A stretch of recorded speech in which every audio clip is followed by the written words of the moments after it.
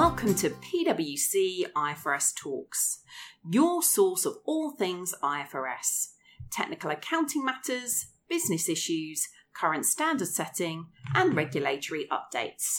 I'm your host, Ruth Preedy.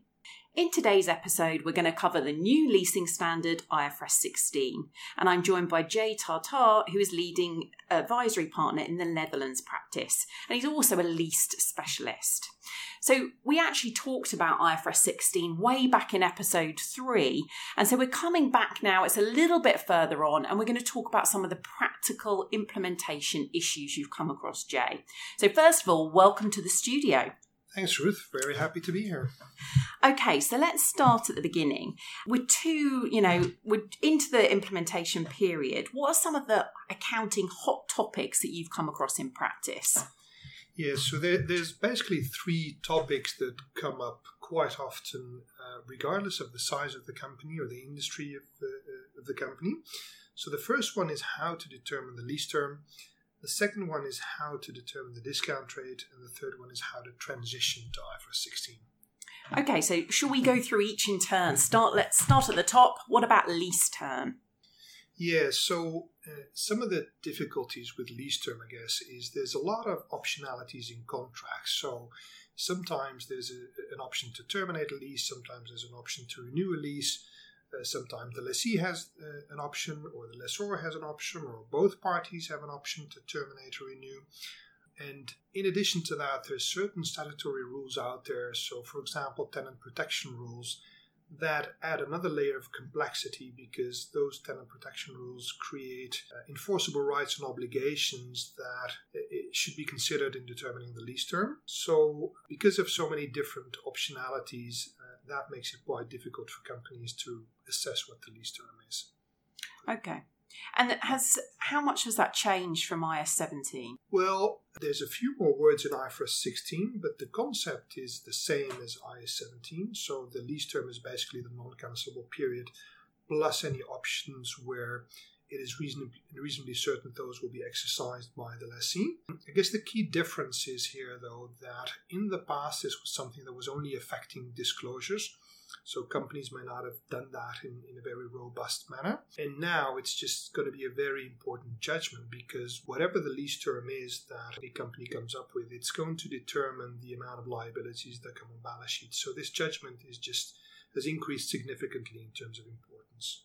Yeah, it's not just a disclosure issue now. Now it's actually impacting your balance sheet figures.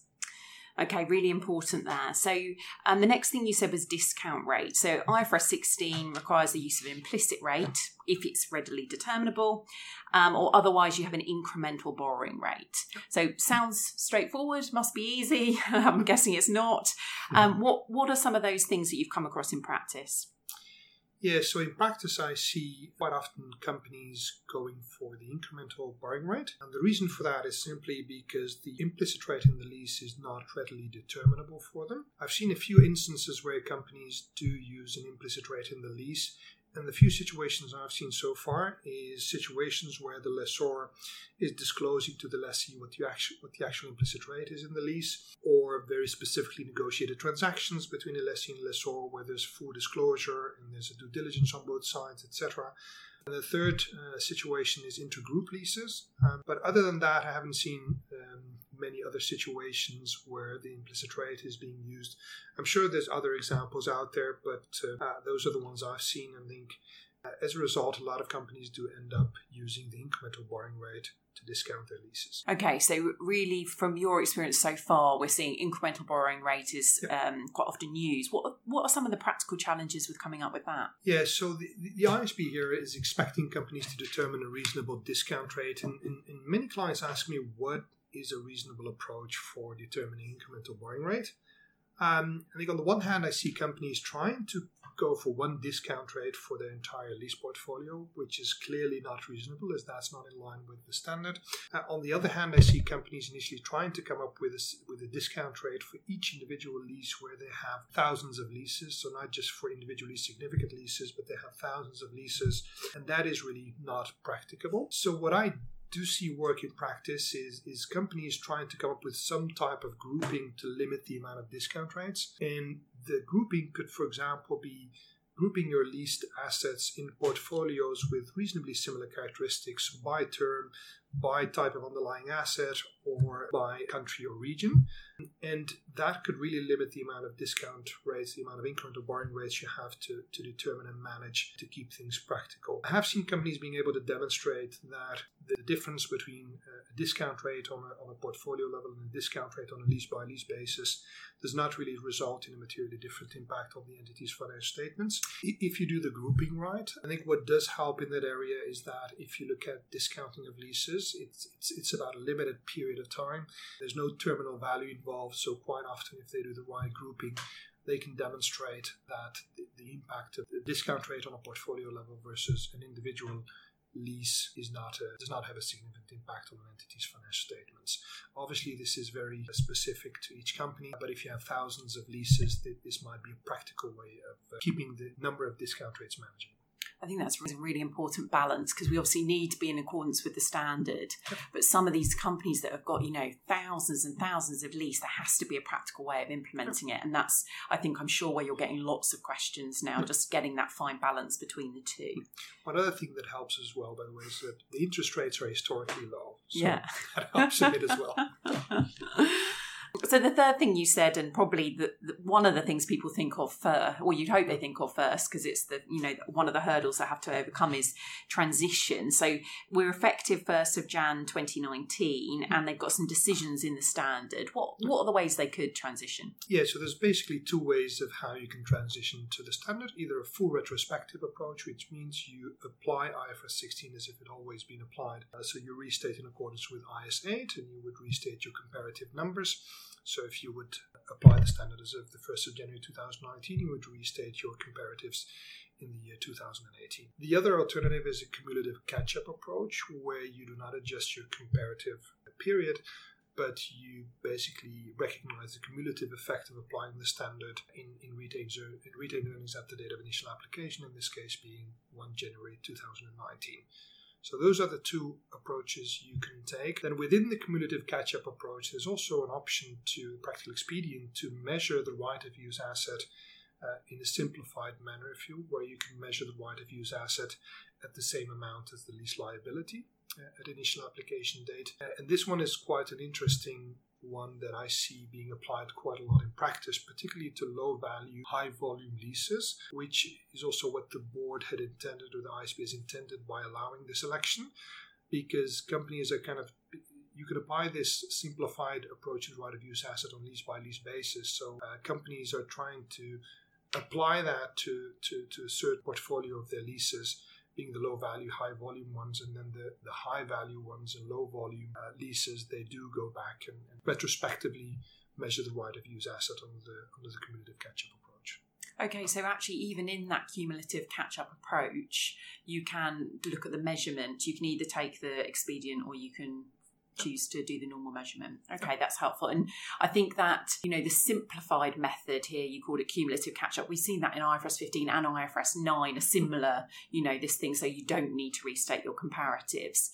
From discussions you've already had with clients, are you seeing a trend in which one they're going for, and what are the implications? How do you make that decision if you've not made it yet? Yeah. Well, the trend that's clearly evolving is that the majority of companies out there are going for the cumulative catch-up approach, not the full retrospective approach. There's a few companies out there that are going for the full retrospective approach, and I guess the reason behind that popularity of the cumulative catch-up approach is really the amount of work that's involved in doing the full retrospective approach. That really requires a lot of effort. You need a lot of historical data to restate under IFRS 16.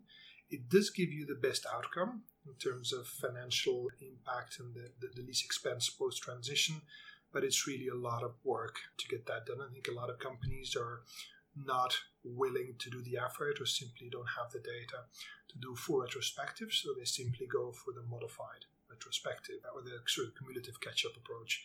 But I think within that cumulative catch-up approach, there's this option of simplified right-of-use asset at the same amount as lease liability.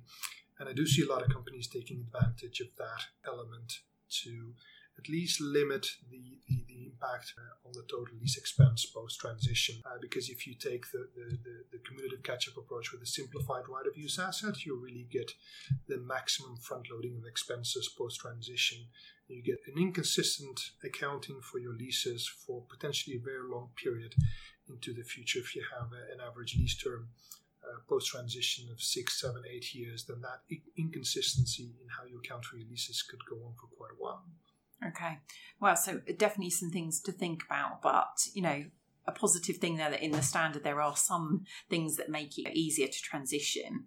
One of the things from when I'm speaking to my clients about IFRS 16, it's not necessarily the debits and credits. I know there's lots of judgment there and it's really challenging, but it's more like the enormity of the project that it's going to be just to, identify all these leases and the practical challenges. Can you give us anything, for people that haven't started their implementation project yet, that one, the challenges, but also what they need to do? Yeah, so I always kind of describe this in 3 areas, which I think are the biggest challenges with IFRS or implementing IFRS 16. One is the accounting, getting the accounting right with all the judgments, etc. The other big piece is data management. So inherently with leases, you have to deal with large volumes of data. And you have to bear in mind these leases have always been off balance sheet. So they've never been on the radar screen of finance or the accounting reporting folks.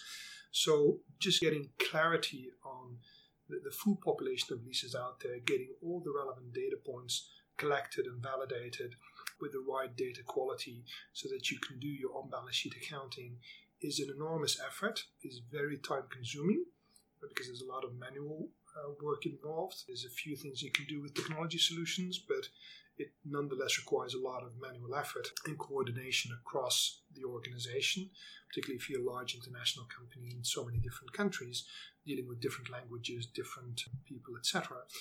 So the data piece is a very big chunk of the work around implementing IFRS 16. The third element is the systems side, the systems process and control side, where basically most companies will need some type of lease accounting tool to be able to do the on-balance sheet accounting going forward. And that requires selecting and implementing a fit-for-purpose lease accounting tool.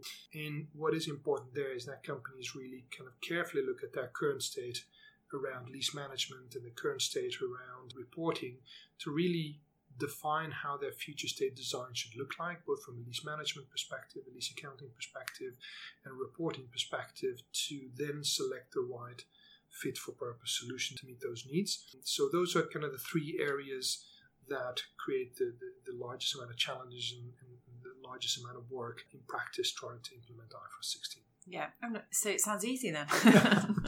Not so much. So what are some of the, you've been involved in this from the get-go in IFRS 16. What are some of the lessons you've already seen learned in practice? Yeah.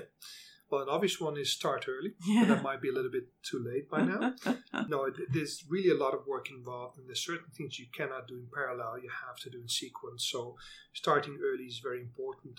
Getting a lot of people aligned, getting all the stakeholders on board, getting the buy-in from the people you need within your organization is really quite a big effort. So a lot of people initially think, well, this is an accounting change, so let the accounting and reporting folks deal with this. But then they start to realize the issue with the data, they start to realize the issue with the IT side and what they need to do to really be compliant with this standard. And then they realize the amount of effort involved. So starting early is very important. Understanding your lease portfolio is also quite key because different companies have different types of assets they lease. They have different volumes. They're in different locations. So really understanding the nature and location of your leases is very important to come up with a right approach of how to manage the data issue, if you will. So some companies are very lucky because if they kind of look at their lease portfolio, they realize that just with a couple of 100 contracts already covered 90% or 95% of their lease liability, which is great because then you can take a bit of a targeted approach to that. Unfortunately, there's also companies out there that have quite similar leases with high volumes. So you can have thousands of largely comparable leases in terms of value, where such an approach doesn't work, and that means you need to do quite a bit of work. So understanding your lease portfolio is important in a number of areas, also in the accounting side, to make sure you make the right judgments, that you're linking with the business, because some of these judgments will require collaboration with the business, understanding where what are some of the economic incentives, for example, around the lease term judgment might be. That's not something that the accounting reporting folks can determine on their own. So the point I mentioned before already is data is a lot of work. And I want to re-emphasize that. That's really one of the key lessons learned. That's been underestimated in almost every project we've done. It always turns out to be more work than we thought initially. The other element I would like to raise is significant impact on people, processes, and systems, because a lot of the lease accounting tools out there are clearly not plug and play. Some of them are not even ready to handle the lease accounting complexities of some of our clients' arrangements. So there's quite a bit of work to do in terms of integrating that lease accounting solution within the client's IT environment, and to configure that solution to actually be able to handle some of the specific use cases that our clients have around leases. But it's not about just the lease accounting tool itself, because there's processes affected around it, there's controls affected around it, and maybe controls have to be designed that weren't there before to make sure that you can produce reliable financial reporting when it comes to leases. So a lot of effort goes into that. So that's something that should be on the radar screen from the start of each project. And then making sure you manage all the stakeholders within your organization, and at some point also the stakeholders outside of the organization, because investors are going to start showing interest into this standard relatively soon. So you need to start preparing the investors also in terms of what the impact is of IFRS 16. You scared me, Jay. And I haven't even got a company with leases that I need to worry about. But I think, one of the key takeaways for me today, we always say this, like you should have already started, but 15 and 9 now, I think people have been focusing on them, and now they're underway. It's turn your attention to 16, especially, if you're a company that does have lots of leases. So we're coming to the end of our 20 minutes. Parting thoughts. If I'm preparing financial statements now, what do I need to think about? Yeah, one important element comes back to what I mentioned around investors. So if you look at, for example, some of the regulators out there like the ESMA, they've recently issued the enforcement priorities for the 2017 annual financial statements. And one of the key enforcement priorities in there was the disclosures around expected impact of new standards, including IFRS 16.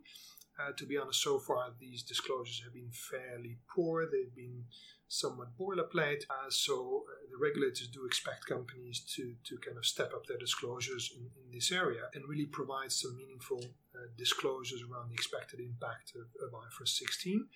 And I think with leases, compared to maybe some of the other standards like IFRS 9 or 15, there is already a disclosure in the back of the financial statement of the off-balance sheet lease commitment. So naturally, investors will look at that to get a sense of the impact or the expected impact of IFRS 16 on a company. And it's also one thing that the ESMA mentioned in their enforcement priorities as well, that they do expect investors to look at that disclosure. So with that in mind, I think it's going to be very important for companies for 2017 to make sure that that disclosure is as complete as possible, come down to the population of leases as well as making the right judgment around lease term.